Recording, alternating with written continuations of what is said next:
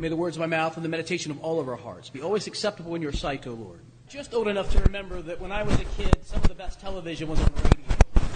I don't know if you remember this, but I remember being a little boy sitting in my aunt's kitchen eating cornflakes in the morning, or maybe at lunchtime having a peanut butter sandwich and listening to Paul Harvey on the radio, WLW Cincinnati, the big one.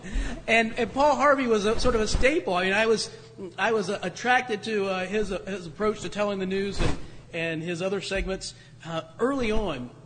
At the height of Paul Harvey's popularity, he was heard by 24 million listeners around the country, more than 1,600 stations, 300 newspapers. But he wasn't just famous for telling the news. He had a little segment called The Rest of the Story, and that was really the one. I think like my love for narrative was solidified by hearing Paul Harvey tell the rest of the story. And if you're too young to know it, or if you're too old to have forgotten it, the story goes like this. He would tell a bit of a story, but he would hold back these details. And you were trying to guess all along, who it was or what place it was that he was describing, trying to see if you were clever enough to figure out the rest of the story before he told you the rest of the story. And sometimes you could do it, most of the time not. Today's gospel lesson sort of reads like the rest of the story. It explains why there's a story in the first place. The sort of backstory to today's gospel story is that it happens on the very first Sunday of Easter. Luke tells us that women had gone to the tomb. They found two men in dazzling clothing sitting in there. And he tells us who the women were. He says that it was Mary Magdalene and Joanna and Mary, the mother of James. And he says that there were several other women who with them ran to tell Jesus' closest friends the news of what the angels had told them in the tomb, namely that Jesus was alive. It's not in your bulletin, it's not in our lesson today, but listen to the beginning part as Luke tells it from chapter 24. On the first day of the week, at early dawn, the women came to the tomb, taking spices that they had prepared. They found the stone rolled away from the tomb, but when they went in, they did not find the body. While they were perplexed about this, suddenly two men in dazzling clothes stood beside them. The women were terrified and bowed their faces to the ground, and the men said to them, "Why do you look for the living among the dead? He is not here, but has risen. Remember how he told you while he was still in Galilee, that the Son of Man must be handed over to sinners and crucified, and on the third day rise again." Then they remembered his words, and returning from the tomb, they told this to the 11. The 11, that is the 12 minus Judas, right? And all the rest. Now it was Mary Magdalene, Joanna, Mary the mother of James, and the other women who were with them, who told this to the apostles. And then Luke adds this little sentence. But these words seemed to the men an idle tale, and they did not believe them. These women, 3 women plus their other women friends, all come running. We went into the tomb. We saw these men. They say Jesus has risen from the dead. And the men said, balderdash, nonsense, baloney, right? Whatever other word, pish posh. This is not true. Nonsense. We're not having any of it. The same day, fast forward a few hours, the same day, a couple of Jesus' disciples, one's named Cleopas, the other is not named, I think is Mrs. Cleopas, they take off from Jerusalem, and they're heading to their home in a town called Emmaus, which is about 7 miles from the city of Jerusalem. And they're walking home, and as they're walking, a stranger shows up. And he asks them, "Why the sour faces?" This is the Joe Boysel translation. It's not a bad one, to be honest with you. "Why the sour faces? Why you look so glum?" He literally says, "Why is your face fallen?" And they're amazed. How can you have been in the city and not known about Jesus? And they started to tell him the story. And then they said, "Some of our women astounded us. They were at the tomb early in the morning. And they went in and some of the men went back to the tomb and saw it just as the women had said, but they did not find the body." The stranger begins to tell Cleopas and his companion a story. He starts in Genesis. And Luke says, and beginning with Moses and all the prophets. So Genesis, Exodus, Leviticus, Numbers, Deuteronomy. And then he moves on to Isaiah and Jeremiah and Ezekiel, Hosea and Joel and Amos and so on. And he tells them a story. And the story is the story of the Messiah who must come, suffer, die, and on the third day rise again. They arrive at the home where they're traveling.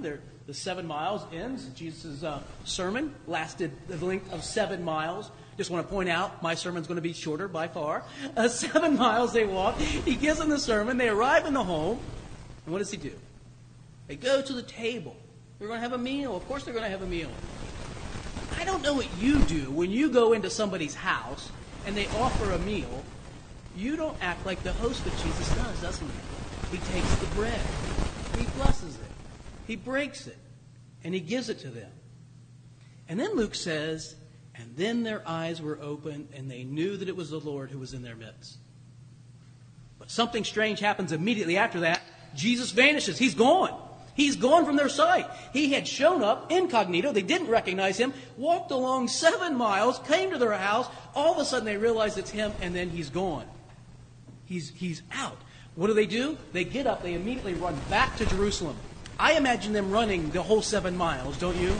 Poor Cleopas is probably overweight. And Cleopas is way up ahead of him. And he's like, wait up, honey, I'm coming. And they arrive in Jerusalem back, and they tell the friends, we saw him.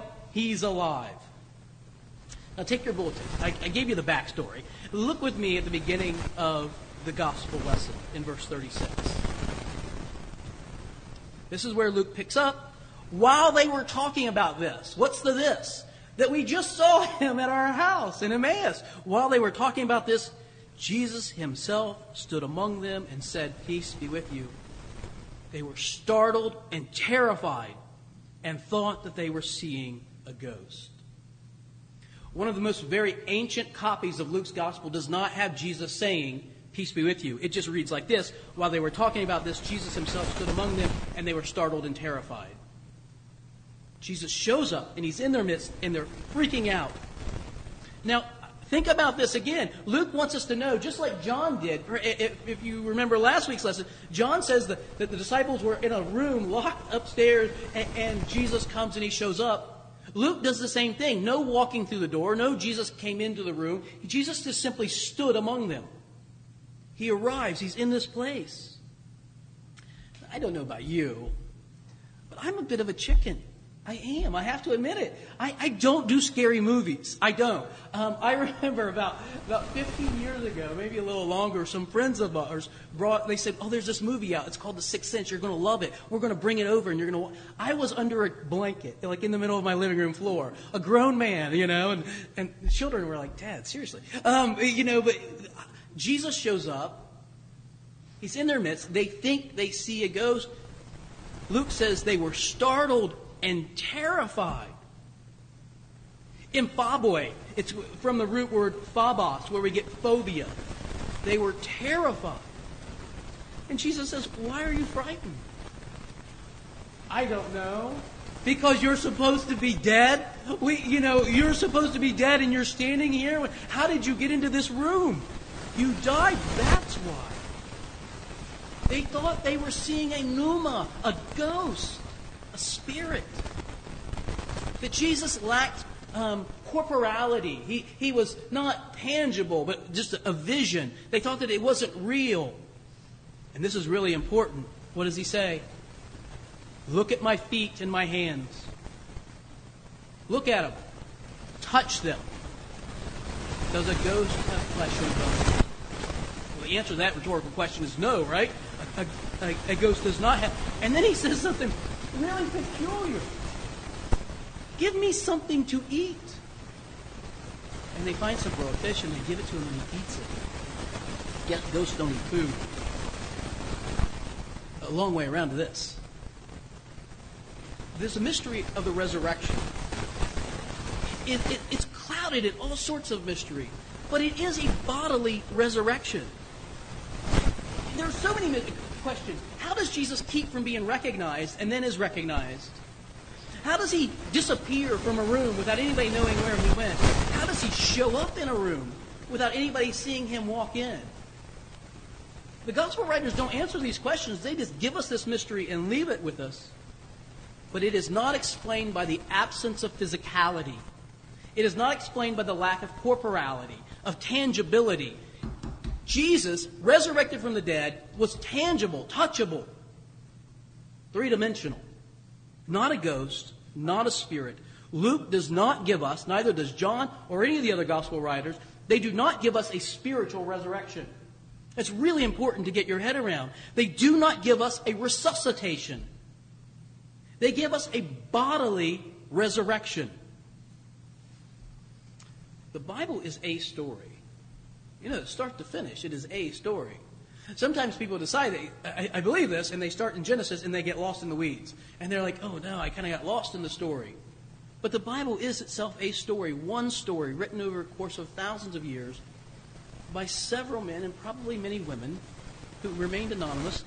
And the short version goes like this, that God created everything that we see out of pure goodness. God created out of pure goodness, and at the very pinnacle of God's creation, humanity.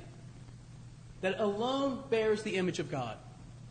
But the humans didn't like being subject to God, so they rebelled and tried to be their own gods, tried to write their own story. And they destroyed most of what was good in the world. In order to reconcile the humans back to himself, God takes on flesh and blood, lives among us, is crucified, dead and buried, and rises again in order to create a path of reconciliation. This is the story of the Bible. Start to finish. It is a story of reconciliation. And in order for us to hold this story together, we have to hold the whole thing together. Creation, fall, incarnation, crucifixion, bodily resurrection. If we give up on this, we give up on the whole thing. But it's also a story about how people were changed by this story. How people who huddled in fear in an upper room with doors locked for fear that somebody might come and take them turned into Simon Peter preaching in the city streets. Eventually crucified upside down because he said, I'm not worthy to die in the same manner as my Lord. How do you get from being a guy who's hiding in a room, fearing for his life, to being a person who would willingly do something like that? Women who were summarily dismissed. Oh, idle wives' tales. Go on, ladies, get away from us. Your word holds no weight with us. Suddenly women are working right beside men as equal counterparts in the early church. We've done all we can to sort of dismiss that. But it doesn't exist in the early church. That there are women in all four Gospels. You've heard this before from me. In all four Gospels, the first witnesses of the resurrection are always women. And they are the first evangelists. They are the first ones to proclaim the good news. It's a story of forgiveness and empowerment and transformation. It's a story about the way a few people, huddled in fear, turned the world upside down. It's amazing if you think about the spread of Christianity in the world. Who people had no power and no money and no influence willingly sacrificed their lives, oftentimes, in order to tell this story. The very last verse, Jesus says in this passage, you are witnesses of these things. You are witnesses of these things. What things?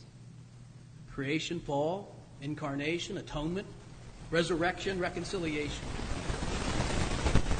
We're witnesses to these things. Holy Trinity Church, we are witnesses to these things. We are witnesses.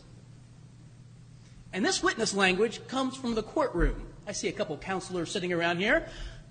There are different jobs in the courtroom. Judges make decisions.